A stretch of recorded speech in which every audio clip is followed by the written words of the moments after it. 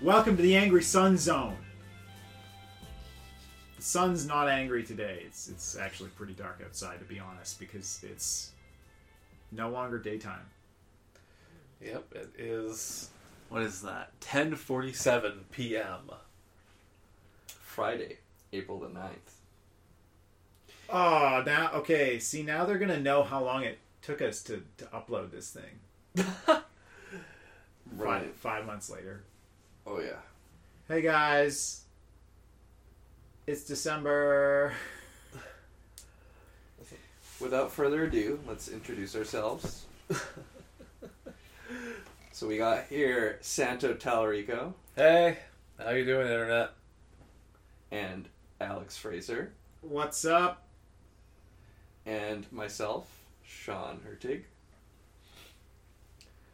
And yeah, we figured might as well start a podcast. Seems like a lot of people are doing that these days. So without further ado, welcome to the Angry Sun Zone. Oh dear God. No. See, you gotta do that on the table. For extra The table, not the little like double ottoman we have in front of us. Listen, It has games in it. that's fair. And speaking That's of games, that's what we're going to talk about today. I love it. Excellent. So, yeah, we all have played games throughout our entire lives, and we like them a whole hell of a lot. We also love talking about them. So, that's kind of the impetus for this whole thing. And We also love reading about them for you nerds that are reading the transcription that we're totally not making. oh my god, no, there's AI things to put audio into that'll create transcriptions of your podcast. I am 100% in favor of AI transcription, if only for the amazing Screw ups. transcription errors. I was just trying to think. There's no slang for that yet that I know of. I'm in for it for the mashups that come from it. Oh. Just like searching through and finding the timestamps of specific words that people say, so you can do really horrible stuff with them. Oh yeah, that too. Love it. The future is here, guys. Yeah, the future is here, and you're gonna do it to our podcast, apparently. So yeah, as Santa was saying, we love games. We love talking about them, and yeah, we're here to share that today. And so we're just kind of gonna go over a bit of our history with, what we grew up with, what we like, what we've been playing lately, and just sort of shoot the shit. Yeah, just kind of give you an idea of where all of our backgrounds and likes and dislikes come from, because we don't necessarily all like the same types of games. I think we've got kind of a good variation of what we like and what we play between us, which rears its ugly head whenever we try to play anything multiplayer. So, Well, alright. So, the first game I ever played was Commander Keen. oh man, nice. And I had to put together the computer in order to be able to play it and get it working. So my story of gaming starts with utter frustration and ends with the pure joy of being able to enjoy gaming. So my early games were were the strategy genre. Games like Command and Conquer is definitely my jam. And as well, I've played not just on the PC, but also a lot of console gaming. I was given a Game Boy Color, and so many Nintendo games have been in my repertoire. And since then, I've been unexpectedly a Nintendo fanboy, going all the way up from Game Boy Color to N64 to GameCube. All along Nintendo's timeline today, where I've got a Nintendo Switch. I mean, I just have to say, like, if there's anyone who ever wasn't a Nintendo fanboy, at least for a little while, it's like, I'm sorry, you had a bad childhood. Yeah, like I think we'll get there. but I don't understand Sega kids, man. True. Okay, I love the Sega Genesis. The Sega Genesis was the shit, but I also had a Super Nintendo because you just can't miss out on that golden age of 2D gaming. Mm-hmm. Very true. What I play a lot these days, I play games like Apex Legends, Magic the Gathering Arena, and whatever indie roguelike is the latest thing to keep me up till 4 a.m. Yeah. I think it's been Noida this week. Yes. So the latest game, Noida, is available on Steam, and it is a addictive drug for those who like staying up far too late playing roguelikes. It's got that sandbox, particle physics, 2D side-scrolling. It's like if Terraria and that Powder game that you played on web browser had a kid, and it grew up to be a terrible monster that eats all your time. Yeah. So basically, I think what truly defines me as a gamer is that if there's some sort of gameplay mechanic that I can abuse, I'm going to find it and abuse the ever-living Godsmack out of it until... I think me and Alex can both verify that. Yeah, we all love bloody playing true. multiplayer games with Sean. I should mention, speaking of multiplayer, we can all relate that we play Smash Brothers a lot from the beginning, and we find ourselves definitely beating each other up to death on that game a lot. Yeah, it's a good time. Yeah, Smash. I think Smash has to be the game that we've gotten the most in common in, all three of us. Yeah. Like, there's plenty of games that I know, like, me and Alex have played a bunch, or me and Sean have played a bunch, or, like, Alex and Sean have played a bunch, but that Smash is truly, like, the one thing that has united us. And we played a bunch, like, no items, we played a bunch with items, like, played, like, a bunch of, adventure mode and, like, Subspace Emissary and Brawl and stuff like that together. Yeah, oh, and that weird ass DS mode where you're going Smash through, Run? yeah, Smash Run. Smash Run was actually it was actually good. It was really good. It was pretty sick. I was so sad.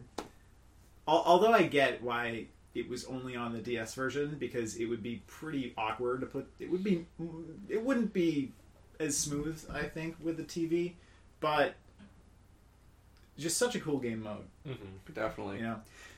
And we made, I think, a custom mode or two. I seem to remember Capture the Flag being a thing. Oh, and then... Wait, you capture the flag in Smash? Yeah. You made a lot of really dumb maps in the Map Maker, yeah. so I could believe that. Yep. So I don't remember that one. That's my preferences and history in a nutshell. I'm sure we'll dive into it more over time, but I'll turn over the leaf to you guys. Alright, I can go next. So, my childhood...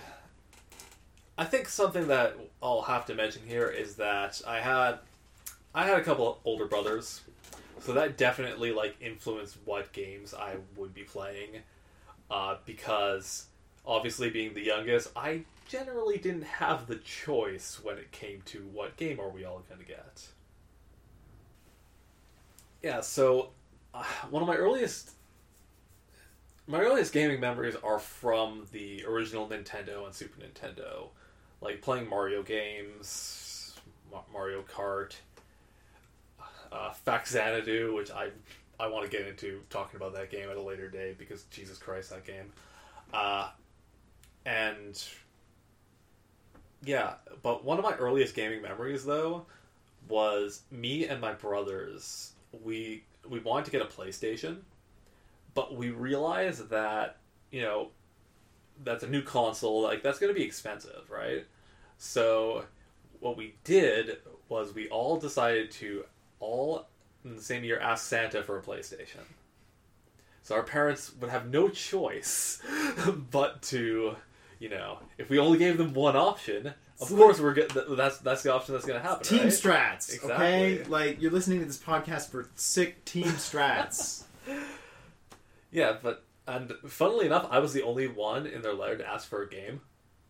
Neither of my brothers asked for a game. I'm sure that if I didn't ask for a game, we would have gotten that thing on Christmas morning with nothing to play in it. Because my parents did not understand video games at all and heavily resent the fact that I played so much of them as a youth. So I asked for Lego Racers. And that game is sick as hell. Lego Racers was Yes. great. Yeah, I remember quite well. There was one stage with it was this cave stage, and it just had the most bumpin' track music, like as you're driving around in this cave. Oh, we're gonna talk about game music one of these days. Yeah, and you could build your own car. What's not to love? Yeah, And the power-ups were well done. yeah, very much so. So that I spent a lot of time playing that, and so I got introduced to a lot of games on the PlayStation that really like molded what I like, because I am a JRPG nerd. I have a really bad habit of acquiring JRPGs and not playing them because those games are way too goddamn long for my lifestyle these days. But they all hold a huge soft spot in my heart for those kind of games. And yeah, from there, like my family, we kind of owned most consoles from then on out, like the PS2 era, the Wii and 360 era, PS4 and Xbox One era. Like, we generally did have all the consoles because, you know, enough exclusives on each platform that I wanted to play, and enough ways to scrounge up the money to get those consoles to play them. Yeah, or borrow it from your brother or something. Yeah, like, I never played the Xbox One that we had, but that was my brother's and whatever. But, yeah, these days, I'm not playing as many games as I wish, which this podcast hopefully will, reignite some sparks for that, but I play way too much Magic the Gathering, but we're going to try to focus way this too much. way. That's funny. It's true. He's world class. I'm not joking. I have pro points. You're in the presence of a literal like world class tournament winner. A professional magician. Professional magician. That's right. Oh, yeah. But Great hopefully, at parties. yeah, hopefully we'll keep this podcast a little bit more video game centric than that. It's all about gaming. We all know everyone's first game was Peekaboo. That's good. But I've also been playing like some multiplayer games with you guys, like Risk of Rain 2, and just I've been jumping into games and for a little bit and not necessarily like playing them to completion. So I've dabbled with a bunch of different things that hopefully when I play more of, we'll talk about at a future time. But yeah, that's about it for me. Alex, Nice. floor is yours. Yeah, just gonna cap this little round off. Yeah, so building on some of my early gaming memories, the first game that I remember really playing was Bomberman. And specifically Bomberman on a console called the TurboGrafx. Hell yes. Yeah. I was hoping you brought this up. Yeah, the TurboGrafx was, from what I remember, the first console that we had in my family. It's not as well known because it was... it's a bit older, and then also it didn't sell well, and it commercially, I think it was a bit of a failure. Yeah. Yeah, and so the TurboGrafx, it was not a necessarily very popular console, but technically, it was ahead of its time. Oh It yeah. was way ahead of its time. Incredibly, so the Nintendo Switch is probably the first home console that popularly has been able to switch between playing the same game on your TV or on the go. The TurboGrafx did it back in like Early 90s. early 90s. I can't remember the exact dates here, but which at this point is 30 years ago ish. So it was way ahead of its time. Yeah, like I hadn't ever even heard of a TurboGrafx until like a few years after I met you. Yeah. When you Yeah. brought it up, like, what the fuck is that? So yeah, the TurboGrafx. So we had Bomberman, and I loved Bomberman. It was such a fun game, and plus it was my dad's console, really, and he, obviously chose the games, and it was like kind of a game that the whole family could play, because then you can have 4 people just kind of bombing each other, blowing each other up on the little stage. And it was very straightforward, not like some of these later Bomberman games where they have like adventure modes and stuff like that. No, the original the TurboGrafx Bomberman was just like, you're on a map, it's a big square, there's blocks, drop bombs, blow each other up. Didn't get much more complicated than that. I think actually, I'm trying to remember, I think that you could actually have more than 4 players on the TurboGrafx 16, which I suppose makes it more technically advanced than the PS5. And Okay, hold on here. The TurboGrafx I believe could go up to 5, and I mean, the PS5 like I think it still uses Bluetooth. That can have up to 7 inputs. it was a joke. Although, I thought this was a serious podcast. oh my god. It very much isn't. Anyway, the TurboGrafx was really cool. It had some other like cool games that were mostly actually, I don't know. There was this really weird umbrella game with like the characters had parasols, and I honestly barely even remember I can't even remember what genre that game was. It was strange. There was also this like pinball game that I remember had a super sick alien pinball. And when I say alien, I mean like the movie Alien, like H.R. Geiger style. Fucking what was her name? Ripley. Yeah. And so it had this pinball, alien pinball, with like the alien head like moves around and does cool animations and stuff when you score, and so that was pretty cool. And then when I was a bit older, I went through a lot of classic NES games, SNES games, Genesis. I was really into platformers when I was younger. Played a lot. I had pretty much all the Sonic games for the Genesis. Sonic 2, Sonic 3, Sonic and Knuckles, Sonic 3 and Knuckles, Sonic Pinball. I believe it was called Sonic Spinball. Ah, yes. Thank you very much. Sonic Spinball. That's right. That's right. Actually, Sonic Spinball it was tough as balls, actually. Yeah. It was a super hard game. It was really difficult. Yeah. And then some SNES games that I really loved, like Super Mario World, which I think even to this day, honestly, is my favorite Mario game. Just so tight, such good controls, such good music, so smooth.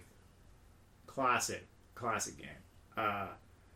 And then going through just the I was really into the Nintendo consoles, especially after that. So like the N64, I had that. Didn't have a PlayStation. Had a GameCube. Didn't have a PlayStation 2. Had a Wii. Eventually bought a PS3. Though I wasn't actually a big fan of most of the PS3 games that people hyped up. I remember playing Uncharted, and the only thing that was Uncharted is how far my disappointment went. Man, that's rough. Uncharted was fine. It was fine. Like, it was all people had to cling to on the PS3 for a while. It was fine, and I Like think that was my problem, is that I got a PS3, like a bit after launch, Mm-hmm. and I'd heard so many PS3 owners talk about Uncharted, and I'm like, oh, I'll try it out, and I'm like, this is a very generic action shooter that isn't. It's kind of a platformer, but not really. I was expecting something more like Prince of Persia: The Sands of Time, but with guns. And by the way, Prince of Persia: Sands of Time is an amazing game. An amazing game. Probably one of the. It's up there, I think, for 3D platformers. It's really good. I love the narrator. The narrator, The Prince. yeah. Oh, but just so for those of you who haven't played the game, every time you die, the prince is. So the context is that the prince is telling you a story. Like, the game opens and the prince is recounting this like heroic tale, right? And he's the narrator. And so every time you die, the prince is like, "Oh wait, no, that's not how the story goes." That's not right. I didn't fall down that pit because I failed to grab a ledge. Yeah, Unreliable narrator. Yeah, super funny. But what if he did mess up all those times, and he's just trying to save face when he's telling the story? You can't. You don't know. You don't know. It's a big fish moment. Big fish. Great movie. Yeah, and so I guess today. So I've always liked a lot of platformers and a lot of, all kinds of genres. Really into strategy games for a while. RTS games. Lots of fun there. Command and Conquer. Civ for Civilization series for turn-based. Oh dear Lord. We have some stories. Lots of late nights. Just one more turn. Just one more turn. Just one more turn. One more turn! One more turn. Gonna attack that archer. Archer, run the city. There we go. Oh yeah. 50-foot tall archer. Yeah. Nowadays, I'd say I really tend a lot more towards just the sort of indie games and really kind of more things that are kind of trying to get a bit more interesting game, core gameplay loop. Things I haven't seen before, especially. I think I've played enough games that I can easily start picking up and playing a game and being like, oh, it's just this other game, maybe with elements. And I think this kind of goes a bit for all of us, but you immediately pick up a game and you're like, oh, it's like this game and this other game, or it's pretty much just this game. But a lot of the time when that happens, sometimes you're just thinking, oh, yeah, except this other game was way better. And the game that I'm currently playing actually kind of sucks. Might as well just go replay the game that it's ripping off. And I think that's the biggest thing that when I'm trying to find new games to play these days that I'm looking for is just something that's trying to do something interesting and push at the sort of push it what's been done before, basically. Yeah, totally. And that mostly tends to mean weird experimental indie shit. Oh man, there's this one game, and this game is a joke, but I loved it. Called Leg Breaker. that I was playing. I love it already. Okay, and so so the concept is, it's a platformer. It's a 2D sprite platformer, right? And there's only one catch. And the catch is every time you jump, one of your legs breaks. Now, you only have 2 legs. So each level, you can jump twice. That's it. That's all you get. And so it's sort of a puzzle platformer where every level you get 2 jumps. And within the confines of that structure, the developer came up with some amusing rooms, and I just love that. It really kind of makes you think, and it's a short game. It's not anything big. It's just some small indie dev whipped up in their spare time, probably. But that's the kind of thing that's like standing out as most memorable in my mind these days, is like stuff like that. Mm-hmm. Or for something with a bit more of a higher production value that I really loved, that was not terribly old, was Subnautica. Just because there actually haven't been that many underwater exploration games. There haven't been a lot of diving games really that were actually games. Like I remember, there was this one game, I think it was called Ocean Blue on the Wii, that at the time people were like, oh, you can dive the ocean. And the problem is that it was less of a game and more of just like a nice relaxing thing that you kind of move through, which is fine. But Subnautica is that, and also a game. Yeah. Quite a fun one at that. Nice. Anyway, yeah, so I think that kind of brings through some of my gaming history. Yeah. Actually, I forgot the most important point. I chose to be a gamer, okay? When I was like 6, my parents came to me. Maybe I was older, I don't know. Anyway, I'm 6 years old. And my parents are like, okay, for your birthday, we can afford you one of these 2 options, right? We can either get you a Walkman or a Game Boy. Those are your options. Musician or gamer. I chose to become a gamer. So, wow. A little bit like picking your Pokemon, eh? Oh, man. Pokemon? Oh, man. Pokemon Red is the first game I ever bought for myself. Nice. Yeah. So, I have a big Italian family, which meant that I had, my parents, a couple brothers, a stepbrother, 2 stepsisters, 7 aunts and uncles. So, one year, they just all gave me, $20 basically. So, I had enough to get a Game Boy Color and Pokemon. And, this was, right when fucking Pokemon hit and was the biggest goddamn thing in the world in the entire world, pretty much. And so, we went to Toys R Us to just, get some stuff. And I wanted to get a Game Boy Color, and my parents were like, no, that's too expensive. You can't spend, all your money on that. And, God, I kind of want to look this up just to see how old I was, but I must have been 5 or 6, pretty young. And I was just like, okay. And that was the end of that. I didn't put up a fight or anything. I was just like, okay, that's fine. And we left without me getting anything. And then the next day, my mom comes up to me and hands me a Game Boy Color. Oh no, sorry. I did end up buying Pokemon when I was there because I did have an original Game Boy.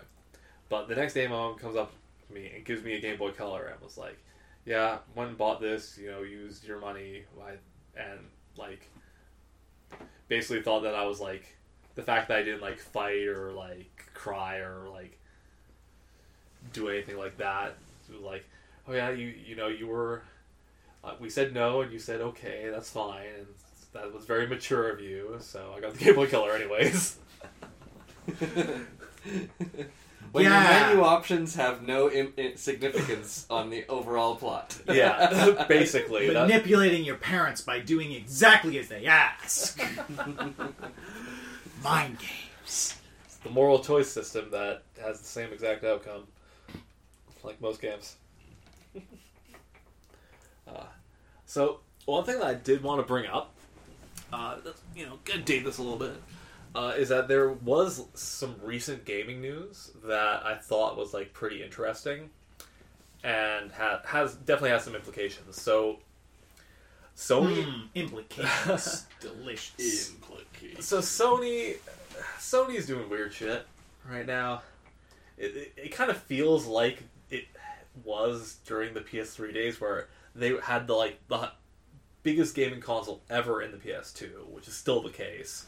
And then the PS3 hit, and then things just got weird because they were so overconfident in what they did before that they put out this $600 monstrosity that was hell to program for, and somehow had like not as much usable RAM as the 360. I'm pretty sure, which was already don't forget the like issues where for a little while it was sold out because cloud computing suppliers like the military and research groups were literally buying them all.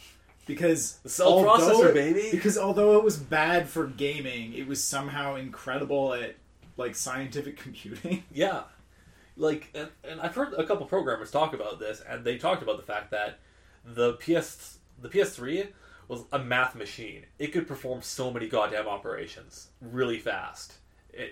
But you had to. The way to access that was hell. Like, you had to do a bunch of really difficult stuff and architect your game in a very specific way to really take advantage of that. Guess what you can't do when you're doing that? Make a game multi-platform. Especially, considering its contemporaries were the Xbox 360, which had already been out for a year, or half a year, or however long that was, in the Wii, which had no power behind it. And was also just like kind of a souped up GameCube, so everybody already knew how to program for it, too. Yeah. Well, I'm not too sure about that. I have to look into it. I remember hearing that the GameCube was a little bit odd to program for, because I think it had like a secondary CPU in it that was weird. Yeah, I just mean in the sense that if it had just in the sense that if you were releasing multi-platform games in the previous generation, you'd sort of be in a better position since you presumably already understand the GameCube. Yeah, I suppose. Yeah. But to get back to my point, so Sony made a lot of weird decisions with the PS3, and it feels like they got their shit together for the PS4. PS4 did really fucking well, and now they're doing a bunch of weird shit again. I mean, if we work backwards, I feel like they did weird shit with the PS1 too. Well, they had so much to prove with the PS1, and they were able to do so successfully, because it's still so crazy to me that the PS1, like, it succeeded when so many other disc systems failed. So many others. The 3DO, the CDI, those all, the Sega CD, those all bombed. The Saturn also did not do well. I forgot about the Saturn. I think Nintendo briefly tried to do that with the N64, if I'm correct. Oh yeah, the N64 disc drive, which was only ever released in Japan. Yeah. Well, we could have like an entire mini-series based on weird shit that was only released in Japan. Like weird console peripherals and shit. There's so many of them. But, alright, let's move this back around. Because, so Sony is quote-unquote discontinuing the digital stores on the PS3, PSP, and Vita this summer. Like, I think the PS3 and PSP are end of June or July, and the Vita goes away end of August. You're still going to be able to download your purchases that you've made, but you won't be able to make any new purchases. And so it makes sense in one way, in that they probably have some infrastructure tied to those consoles that is making their current stuff a mess, because trust me, it is a mess right now. And who the fuck is buying shit on the PSP these days? I mean, the PSP is so easily piratable right now, so easily hackable, and who even owns a Vita? But here's the thing. That's, like I said earlier, I buy too many JRPGs, so this set off red flags. Like, oh shit, these like Japanese centric consoles with all these Japanese centric games that I am super interested in that, you know, didn't really come to Xbox, and there's been a pretty spotty track record of them coming to PC, though that is actually changing these days. Japanese developers have started releasing a bunch of stuff on PC, which is very useful. So I was just like, okay, I gotta sit down and go through the store and like, alright, what looks interesting? You heard it here, guys. Like, it's time to FOMO in on the PSP JRPG store scene, alright? Well, I don't actually own a PSP or a Vita, so this is just the PS3, the PS Triple. But, like, I mean, yeah. And going through it, I realized, like, there's a few games that were like, okay, this is maybe kind of interesting. Okay, it's released on PC, that's good.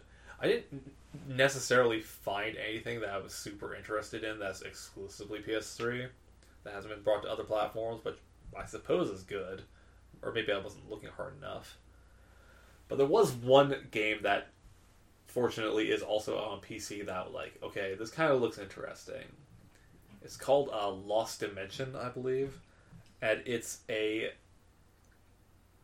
tactical RPG where you're climbing a tower and you have a big party of characters, and like one of them is a traitor, and so as you climb this tower you have to try and suss out which one is the traitor in your group and like murder them or something. I don't know. Is this like a dynamic thing? Like the traitor? I don't know. So, and maybe it is random, maybe it is dynamic based on choices you make. I'm not entirely sure. But it looked kind of interesting. So, and based on what it sounded like, I don't know if it's like meant to be something you play through multiple times or how long it is. So, that's something I might look into in the next couple weeks because it did look pretty interesting. But yeah, so I don't know. PSA, if you want to buy shit on those platforms, do it now. Yeah, you know, something that just like sticks out to me when you're saying this is it seems like it would be a good setup to have an RPG maybe like this where like you're trying, it's like a mystery RPG where you're trying to figure out like which party member is actually the villain. And then with so many RPGs, yeah, you get a party member that's the villain at some point. Yeah.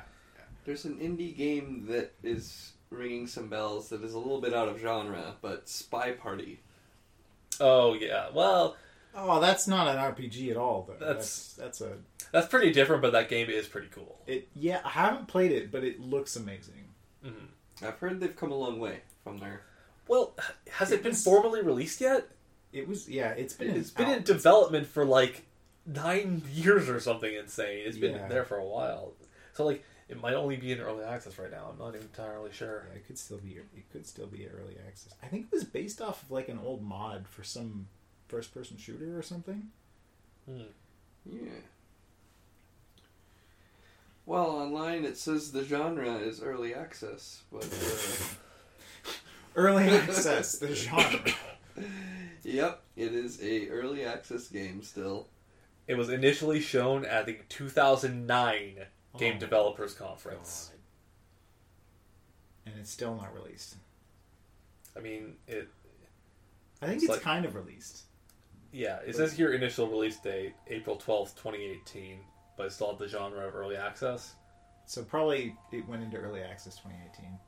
Yeah. Or something like that. Yeah. Yeah, Spy Party's cool. It's more like it's a hidden information game. More like Werewolf or something like that. A little bit, yeah. Digital. Which is also great. I love Werewolf. It's funny that I enjoy Werewolf and related Mafia or whatever, but I haven't played Among Us. I somehow escaped that. I had a brief, glorious fling with Among Us that lasted 2 sessions. Well, the first session was really, really fun, And then the second session, like, people started implementing rules that I thought made the game less fun, and then it's just not fun. Yeah. But yeah, no, something that was coming to my mind, though, is that it seems that, you know, here with a lot of Western indie games and even, like, larger titles, like, we've definitely had this big roguelike trend for a while. Yeah. And you can say that again. Yeah.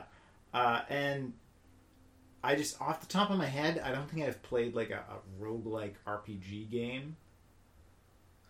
Well, partly it's because it's a bad fit. But other than, like, the OG, like, fucking NetHack or whatever is, like, literally an RPG of sorts, I believe. But like, all these games have RPG elements. All these games you level up, but just because of the nature of roguelikes is that there's little, if any, persistence. Like, it's strange. Like, I'm sure there are, like, a, you know, traditional, like, JRPG kind of roguelike out there that exists. It has to be at this point. Everything's a roguelike. Yeah. Yeah, it just got me thinking. I wonder if there's anything good in that sort of space. Yeah. And if there was, and it had this weird dynamic hidden villain that changes each time, that would be, like, an interesting... Well, maybe Lost Dimension is the game that is that. Maybe it is that. I'll have to actually get in and look into it. We don't know. Find out. Obviously, that's going to be a future podcast. Yeah. Or it won't. This is the Video Game Book Club. It's me playing a fucking JRPG every 2 weeks. Oh, dear God. What has my life become? I love them, I swear, but the time commitment. Yeah. That's why, so we a bit of a different thing, but, like, I think we all picked up there was this massive bundle, I think racial justice bundle a while back. Yeah, for the Black Lives Matters. Yeah, so. And so literally, I think it was like, pay what you want, and then you get, like, thousands of games or something stupid like that. Yeah, there's like 50 pages with 20 or 25 per page. Yeah. Just games and visual novels and weird fucking project planning software. Oh yeah, there's a project planning software in there. Just a ton of stuff. Yeah, but I remember that was funny. Like, you know, Video Game Book Club. I picked up a few of those and just booted them up. Ones that looked interesting. There was some weird ass fucking games in that bundle, which I loved. Some of them had, like, game mechanics I had never seen before. Like, game that I can't think of. Clearly stuck with you. Yeah. Well, most of them weren't actually fleshed out enough to be particularly memorable, if I'm being honest. Yeah. Because this was what I've played. Yeah, because this bundle was the thing that was on itch.io, which is, you know, a self-publishing platform that a lot of just, like, indie projects go on. Like, I bet this is just a guess here, but I bet most of the games that were in that bundle were either, like, student games that got fleshed out later or Game Jam games that got fleshed out later. Yeah, probably. And I'm going to be honest, I haven't actually played that many from it. So anyone who's offended because I didn't talk about their awesome game that they clearly put in that bundle, you know, send your mail later. I mean, if I played one game from there a week for the rest of my life, and there's like at least 1,000 games in there, would I finish? I don't know. There's 52 weeks in a year abouts. So that would be... That's a great question. 52... Yeah, that'd be 20 years before I'd fucking finish that shit. Okay, so... The long haul. Yeah. So, like, it gets into a paralysis of choice thing where it's just like, where the hell do I even start? The answer? Random number generator. That's true. I mean, I mostly just, like, went through. I'm like, oh, cool art, good name. I'll look at the page. If the description and video looks cool, I might download it. Like there was one I downloaded that was like it was an aerial combat game, sort of flight sim combat. It was kind of cool. It was kind of cool. The one thing I can't remember the name of this stupid game. One of the nice things, one of the nice little touches is that you could change the color of your aircraft, and they had different colors that were like callbacks to different other series. So like there was like the Star Fox colors, and it was something like, you know, like they named it like Space Fox or something. Very original. Something where you're like, oh yeah, They changed it about 20%, I'd say. Yeah, 20%. That's right. Yeah. Oh man. Yeah. Ultimately, though, the game just wasn't. It just wasn't fleshed out enough and stuff to actually keep my interest very long. Mm-hmm. And I think that's the thing. Like, especially if you're going through and looking at these really low budget indie games, you got to be ready to wade through some things that are not worth playing, and you can't fall into the trap of thinking you need to finish it, because yeah, not every game is worth playing. It's kind of like stand-up comedy. Like, you know, if you go to a local stand-up show, you know, yeah, you might see the funniest skit you've ever seen, which I swear I saw at a local stand-up show that was $5 once. This guy built a whole set around the fact that like that his car was full of bees. Because he left his car at his mom's house, like in a rural area, for like months, and then he went to visit her in the summer, and there was a fucking wasp's nest in his car. Oh no! And he took that experience and he turned it into, I shit you not, probably the funniest stand-up set I've ever seen. Wow. And then also, I've seen stand-up that makes me want to vomit, and I'm like, you need to get off the stage. You are actively harming my mental health. And it's a bit like that with indie games sometimes. Yeah, for sure. Like, yeah.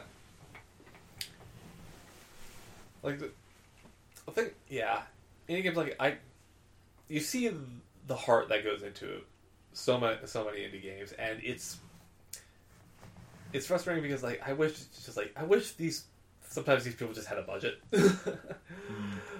And because there's certain types of games that are more suited to indie development, and some that aren't, like big 3D, well, just kind of anything in 3D. Yeah. with like high-res textures. Like that's the bulk of game development costs these days, is art assets. So it can get a bit, I don't know, stale looking at the 70th pixel art game. to the point where like it's almost starting to actively push me away if I see a game that's just kind of going for a retro pixel art look but not using modern techniques. Like Noita or whatever, that does a good job because it plays with lighting super duper well. Yeah. On like all of its pixel art. That makes it look really, really good. Yeah, I love some of the things that some newer games have been doing with pixel art and lighting. Like, it just... Yeah. Oh. Yeah. Like, some of that stuff is amazing, and it all... I don't know. It makes me wonder, like, what the next big art style is going to be for games. Because there was a while, we might still be in it, where everything's flat shaded, which like pisses me off because I thought about like, okay, you know what, flat shading is kind of awesome. Maybe I should do something with this like years ago, and then everybody started doing it. It's flat shading. Do you mean it's a 3D thing with all like pretty like big sharp polygons, Yeah, but like- it's just shaded one flat color. Oh, so kind of like cell shading. No, cell shading. Cell shading's a bit awkward. I'm not entirely sure what cell shading means in a game's context anymore because I swear too many people have used that term. Like I always like Borderlands is cell shading. I'm like, well, yeah, Borderlands just has it just has like big outlines, black outlines on everything. Yeah, It has It's big like outlines? is that cell shading? I'm not entirely Yeah, sure. I would say no. I don't know. But like, if you look up a game like Polybridge, for example, that's kind of the art style I'm talking about, or Grow Home. Like Okay, I see what you that's mean. kind of Flat. what I mean. Yeah. Oh, I see. Yeah. So very, not almost like not even textured. Yeah, not textured basically. It's just like material color. That's Yeah. it. Like Yeah, okay, like that makes a sense. fair amount of games are using that art style now, and some of them look pretty damn good with it too. So I don't know. It'll be interesting to see what the next like big art style kind of thing is. Yeah, it's a good point. I mean, I think that part of the problem now is that a lot of the art styles, that like sort of recognizable art styles that we've seen from gaming, they've come out of the technological limitations, right? So Oh, man. obviously the sprite, like the sprite based 2D like aesthetic. It's still around, even though it doesn't need to be, but it 100% is just that a result of the limitations of the technology of the time. Yeah. And even some of the stuff with some of the flat shading I've seen, like now that I'm thinking about it a bit more, like there's definitely games that have a bit of a flat shaded aesthetic that's also intentionally low poly. Yeah. But it doesn't look bad because nowadays, like the way that they're making the low poly look is very intentional as part of the design, and it doesn't look. Even though I swear some of these things look like they might have similar poly counts to something you would see on, say, the N64, I know they don't. A lot of them do. Okay, maybe they do, but it's. I don't know, something about the way that it's been done Yeah. is just so intentional that it doesn't look like it was done as a limitation anymore. Yeah. It's just the style. But again, I feel like it kind of was it's evoking that sort of that low poly aesthetic that we primarily had because of limitations at the time. Like there was a game for the PS1. A series called Battle Arena Toshinden. It was one of the first games actually really shown for the PS1. And it's a fighting game. And the third one had an option where you could turn off and on the textures. So you could play it at like a texture like 30 to maybe sub 30 frames a second game. Or you could play it with no textures at 60 frames a second. My God. And 'cause it's a fighting game, so obviously you want to play the second one. And, it kind of looks alright. Except for the fact that those old consoles had problems rendering polygons to where sometimes you could see through the seams and stuff. The polygons sometimes didn't stick together as much as they should. Yeah. Clipping and whatnot. Yeah. But yeah, so when I think about the next new art style, I kind of think we're sort of really at a point where on the latest hardware, I mean, you can practically, obviously with a large budget, you can practically make things that are nearly photorealistic on the graphics cards now. And so now, without the constraints, are we going to see another distinctive video game aesthetic even take root? Maybe. It are bloom effects and lens flare going to come back? I don't know, because that's the next thing. Does lens flare I make feel a like return? they didn't really go away. They just got a lot more subtle. Yeah. to the point where like Yeah. it actually should look, right? Bloom was always like things like Bloom. It was always a technique meant to improve the look to match reality. It's just that at the beginning, the Bloom did not work, and honestly was way overdone. But then, honestly, that was actually kind of cool, and so now sometimes it's done intentionally. And so, when and again, that kind of gets to like the rendering limitations, right? Like if Bloom was able to be implemented the way that the original, because like Bloom was in digital animation, in like movie making, without getting so like overblown. And I wonder, had video games been able to render it at like the fidelity that say Pixar uses Bloom like right away, would we have ever seen the like hideously overbloomed like aesthetic even like kind of take root? Maybe not. Then again, I mean, there's still distinctive new art styles in like the traditional art of like paintings, like in the traditional painting art world. People still come up with new stuff, even though people have been painting for millennia. Yeah. Good point. So we'll probably see new video game aesthetics, but maybe the pace is going to slow down on how quickly we see new ones. Yeah, I think that'll be the case. Yeah, actually, it's funny. I definitely, there's definitely room for like weird stuff too.